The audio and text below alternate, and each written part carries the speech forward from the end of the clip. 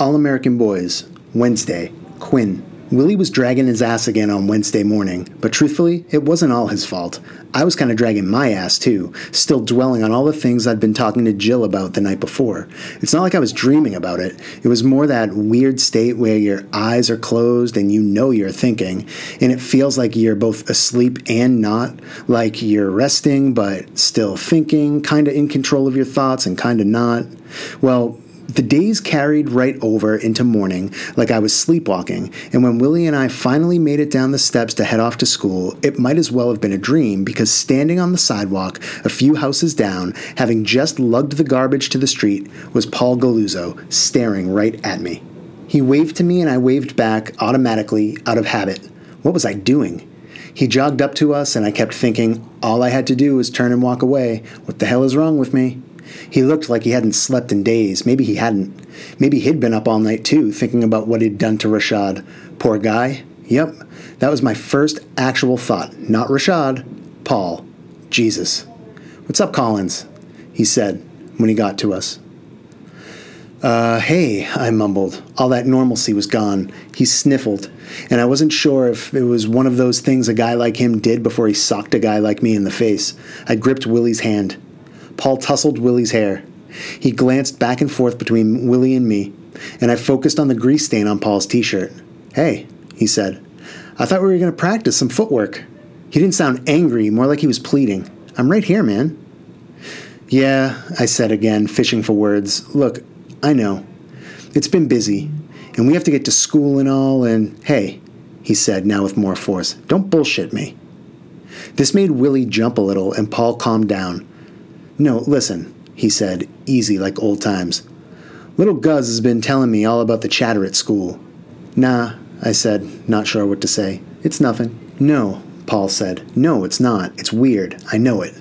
He hesitated, and I couldn't find a word to fill the silence. I just wanted to turn and run, but I had Willie holding me there like an anchor. Or maybe it was me. What the hell did I want him to say? You gotta hear my side of the story. That was the last thing I wanted to do. I know, I stuttered, but no, listen, you do. Paul clamped my shoulder with his hand. He raised the other one slowly and pointed close to my face, scabs still tattooing his knuckles. Because you were there, I know. Willie looked up at me. What's going on? Paul sniffled again. His eyes were bloodshot, his hair a mess. He was wearing flip-flops, and I'd never seen him in those stupid things. He let go of me and stood back, his hands on his hips. Look, he said, people tell a lot of fucked up stories. People are talking about me. Well, I'm telling you this. There was a woman in the store. The kid took her down because she caught him stealing. I went in to protect her, and then he went after me, okay? He wiped a hand over his head and then held his fist in front of his mouth for a moment. What was I supposed to do? It's my job, Quinn. I was protecting the lady. I was just doing my job. He reached out to me again, but didn't grab me. He just kind of touched my shoulder, like he wasn't sure what he was doing. I leaned back and his fingers fell away awkwardly. I know, I lied. I hear you. Do you? Paul's face was all screwed up. I don't think you do, Quinn. What the hell's the matter with you, man? I know, it's just, I couldn't find anything else to say. I have to get this guy to school. I nodded to Willie. Catch you later, though, right? Paul's look of disgust ripped a hole in my chest. Are you serious, Quinn? I shrugged and Paul narrowed his eyes. Yeah, he said, turning around and waving me off. See you later. But really, it sounded like he was saying, fuck you. And for the whole walk to Willie's middle school and then to my school, all I could hear was that lie in his voice. He didn't want to see me later. No friggin' way. I didn't want to see him either. But what was worse was that I couldn't believe he'd told me about what happened in the store. Or actually, it wasn't that I couldn't believe that he'd told me. It was that I didn't believe what he'd told me. Because even if Rashad did everything Paul said he did, really? I saw what I saw on the street. That was the real story. I met Jill on the front steps by the tag. What had once been a non-hang at school had now become the hang at school. Everybody stood around the spray-painted slogan. The school maintenance crew hadn't washed it off, and what made it all the more powerful was that it was still true. Rashad had been in the hospital 5 nights, and he was still there. Rashad was absent again today. On either side of the spray paint, kids passed out flyers. A black fist rose from the bottom of each sheet and called for justice. It was what Jill had been talking about. She was organizing, getting involved, and she was there with Tiffany handing them out. I didn't have Mr. Fisher for history like they did, but I knew who he was, and I saw him out there too. His bright white head bobbing through the crowd of students. Jill now told me in detail what was going down. A community group, a church, and some of the student clubs at school were planning a protest march on Friday. It would start on the west side, go right by Jerry's, and wind its way through town to City Hall and Police Plaza 1. The march through town would begin at 5:30 p.m., approximately the same time Rashad had been arrested for petty theft, resisting arrest, and public nuisance, whatever the hell that meant. And just as I was thinking it, I heard someone else ask it. Will Rashad be there? Nobody knew. At the bell, Jill and I took off in different directions. I tried to catch up with Toombs, but he ignored me and hustled ahead of me into our English classroom. When I walked into class behind him, Mrs. Tracy stood at the window, looking down over the front steps and the entrance to the school. Even when everyone had taken their seats, she remained by the window, and the rest of the class kept talking, waiting for her to go to her desk, but she didn't. In her hand, she held her copy of the novel Invisible Man. A week earlier, she'd made photocopies of the first chapter, a short story Ralph Ellison published as Battle Royal. That story, I'd never read anything like it. The violence, the all-out warfare, the N-word all over the place. When it had been assigned a week earlier, I'd read it all twisted up in discomfort, like the actual reading of the story was painful. But now, as Mrs. Tracy clutched her book and looked down to the sidewalk, a kind of nervousness rose in me. I'd hated the way the old white men in the story had acted, watching black boys getting beating each other for sport, and I'd put as much distance between them and me as I could. I wasn't them, I told myself as I read. White people were crazy back then, 80 years ago, when the story took place, not now. But watching Mrs. Tracy stare out the window, a weight of dread dropped through me. Were we going to talk about the story again? After Rashad? Because after what had happened to Rashad, it felt like no time had passed at all. It could have been 80 years ago, or only 8. Now it wasn't only the city alderman. Now there were the videos, and we were all watching this shit happen again and again on our TVs and phones, shaking our heads but doing nothing about it. Mrs. Tracy still didn't move from the window, and everyone began to fidget, looking at everyone else, and my eyes landed on the whiteboard. Her notes from what must have been her last period class the day before were still on it. Active versus passive voice. I remembered the exact same lesson from 9th grade. I thought it was all a pain in the ass. But what had once been a stupid grammar lesson now formed a weird lump in my throat. Mistakes were made, Mrs. Tracy had scrawled, and beneath it she'd written, Who? Who made the mistakes? In my mind, I ran through the exercise I remembered from the time, rearranging the phrases, making something passive active. But this time I found myself changing the other words too, because I was clearly becoming obsessed, even if I didn't want to be. Mistakes were made. Rashad was beaten. Paul beat Rashad. Mrs. Tracy finally moved from the window and did something just as surprising. She sat down behind her desk. Usually she walked around her desk, or she perched on the front of her desk, but she never sat. Now, slumped behind it, she'd never looked so small, the whiteboard as big as the sky over her tiny hunched shoulders. I thought she was about to begin the lesson, but she pushed the book away from her on the desk and began to cry. I clenched my jaw tight and stared down at the floor, trying not to let her tears make me cry back in response. I just sat there, breathing heavily through my nose. She pointed to the window and dropped her head into her hands. I don't want to see this happen to any of my students, she said, catching her breath. I don't want to believe it still happens. I gripped one hand with the other, hoping to disappear. I wasn't the only one. The room had never been so quiet. No one spoke or whispered. Mrs. Tracy just sat there, with her head in her hands. After a few last sobs, she apologized. I'm sorry for my outburst. It's just... And then the tears came again, and she apologized again and continued. Mr. Godwin thinks it's best if I don't assign papers for this story. He thinks it's best to just move on to the next unit. Something felt off about that. Don't get me wrong, nobody wants to write a paper if he doesn't have to, but this time, it felt like we were getting cheated out of something. Everyone still kept absolutely silent, but I wondered what was going through Toombs' mind. He was nodding a slow, hesitant nod, an I read you kind of nod. I leaned back in my chair but couldn't actually go anywhere because the damn thing was all one unit and I felt trapped. It was too damn small for me anyway. And as I was sitting there, shifting around in that tiny-ass chair desk, I remembered Mrs. Tracy making fun of Mr. Godwin, saying she'd never follow what the department head or the administration wanted her to teach. But now, suddenly, when they actually did direct her, she was blaming them for not talking about the book. And then I thought about what was right there in the text, Ralph Ellison talking about invisibility.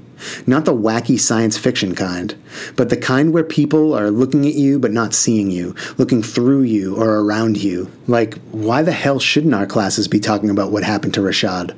Was what happened to him invisible? Was he invisible? I scribbled a note. I might be an asshole, but I know this isn't right. Should we do something? The invisible man at Central High, Rashad. I tore the note from my notebook, wadded it, and threw it at Toombs. The crumbled ball bounced off his desk into his chest and onto the ground. He squinted at me. "Read it," I mouthed.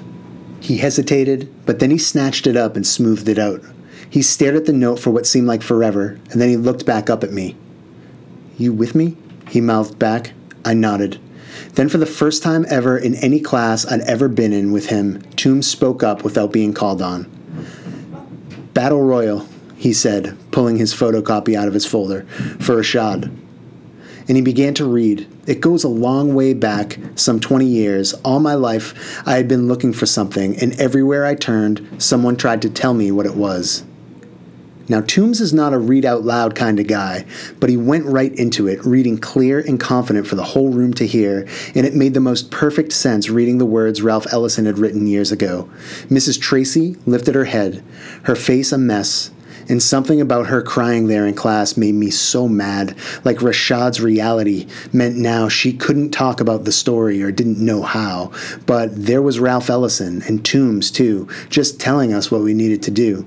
I unfolded my crinkled pages and followed along as Toombs read aloud, ending with the final line of the first paragraph. It took me a long time and much painful boomeranging of my expectations to achieve a realization everyone else appears to have been born with, that I am nobody but myself.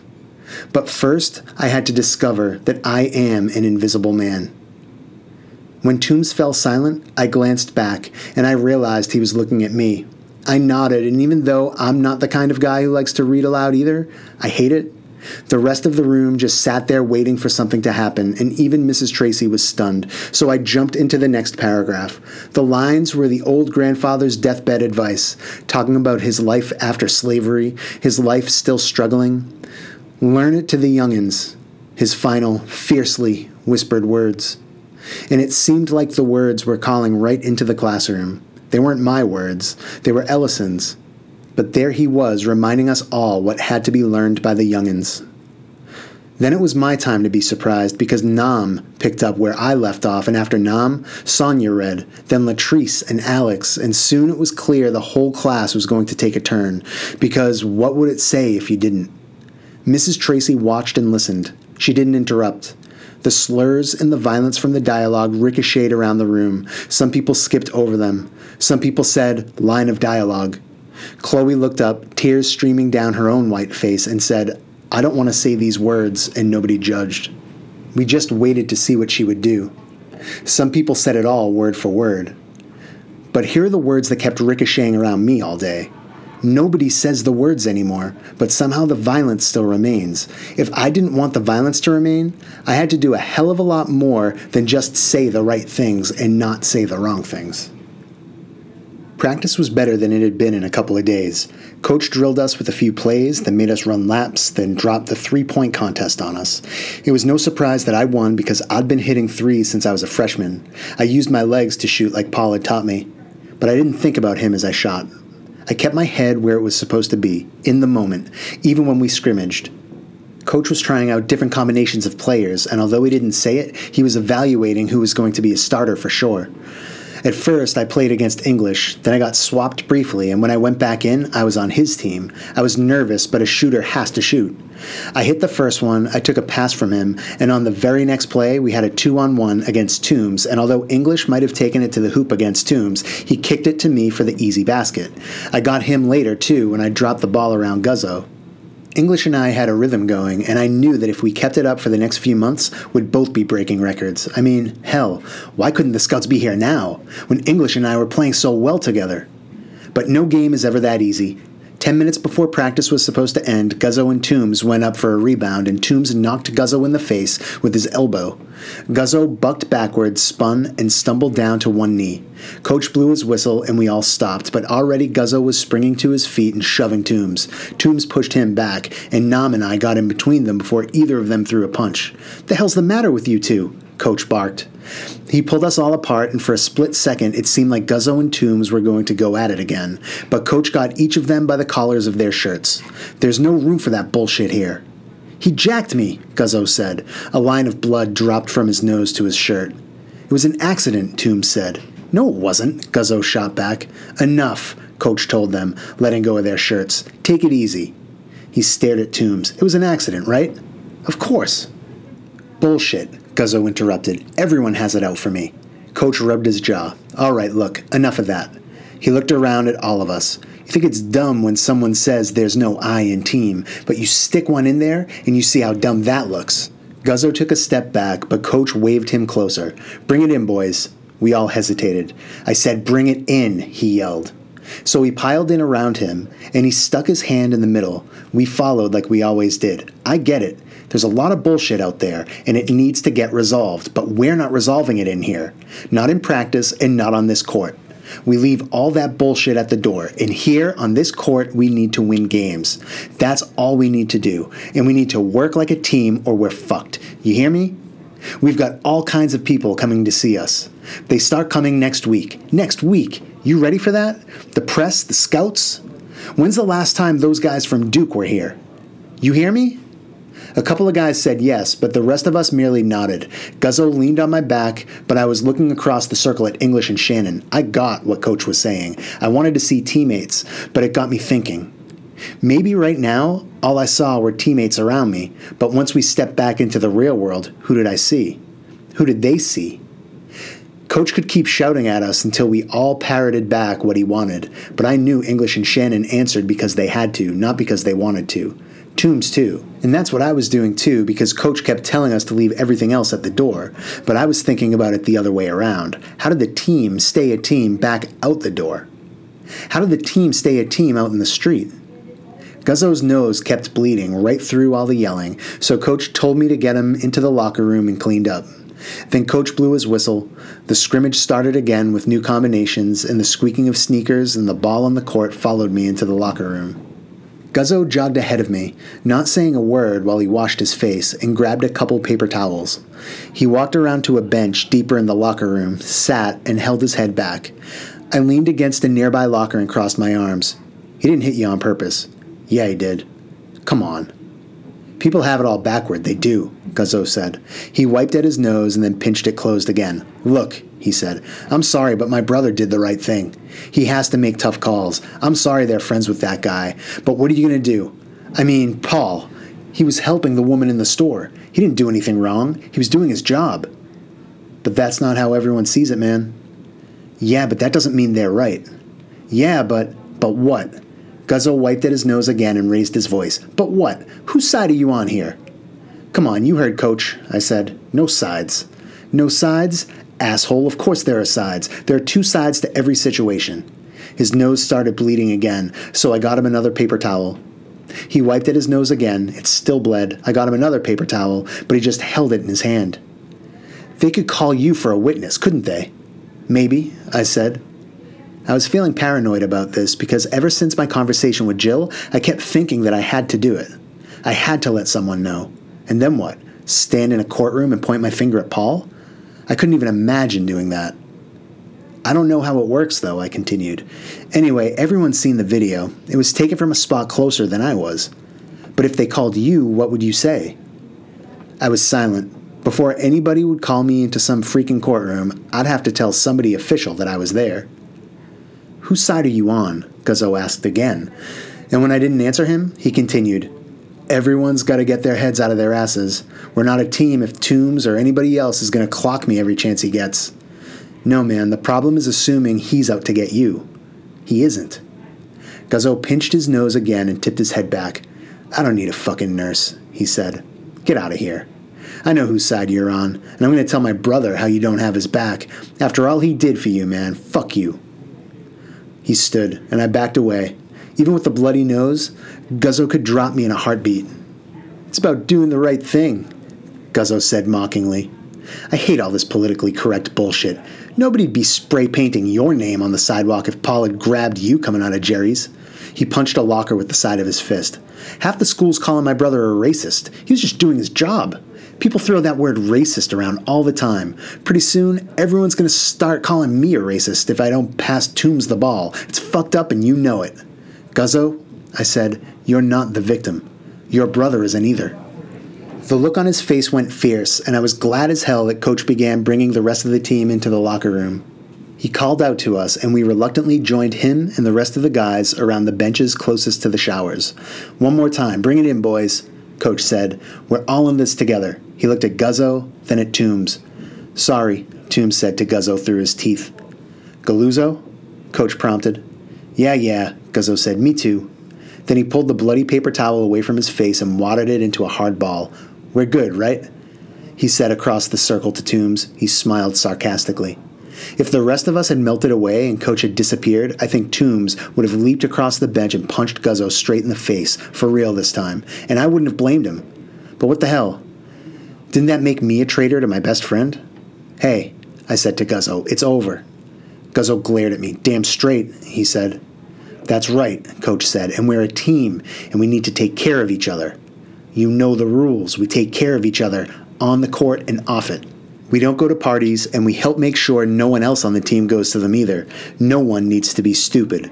We've got 4 months to show the world we're number one. No parties and no protests. You hear me? Some of the guys nodded.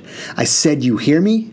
Yes, we all yelled automatically. Mean it. Yes. Again. Yes. He stuck his hand in, and we followed. Okay, team on 3. 1, 2, 3. Team! We all shouted, lying just to get the damn practice finished. Team. Maybe?